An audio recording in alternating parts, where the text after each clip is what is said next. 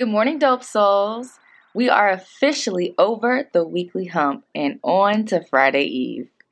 Today, I just want to speak briefly to something that I think most people vehemently dread. They avoid it and they fear it, and that is failure. Truthfully, more than fearing fear itself, I believe most people fear the shame that seemingly comes along with failing. Sometimes that shame and that fear can just be so debilitating that people don't even want to try or get started with whatever it is that they're seeking to do. So, shameless plug, check out Emily's Dose of Perfection for a quick word on that. Nonetheless, it's oftentimes the fear of carrying that shame of failure that exceeds the motivation to succeed. So, today's dose is just a quick perspective change and my personal reframe on how I view failure.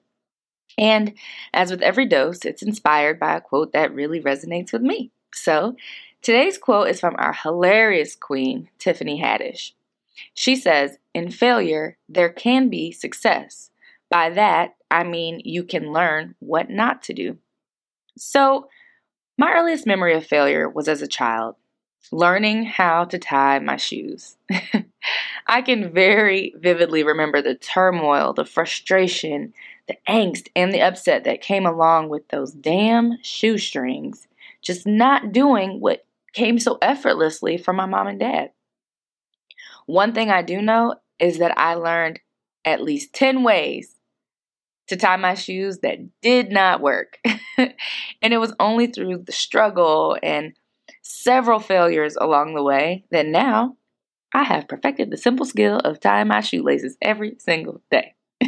And sure, yeah, I know. That seems small now, right?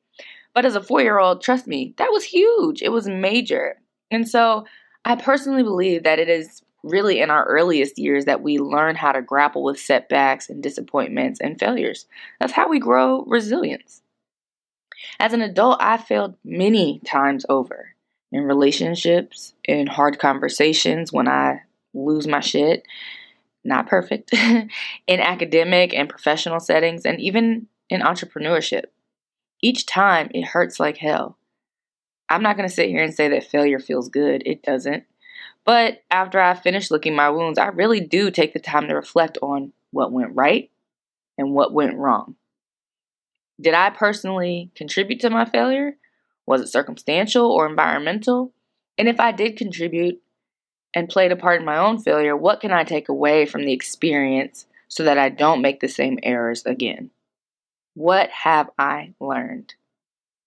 So the next time you want to try something or you have a lofty goal, try replacing the word failure with learning experience. I've never known anyone to have a fear of learning. Most people I know love to learn, really. So remember, not everything we learn is book knowledge. Most things we learn are from our own experiences. Don't be afraid.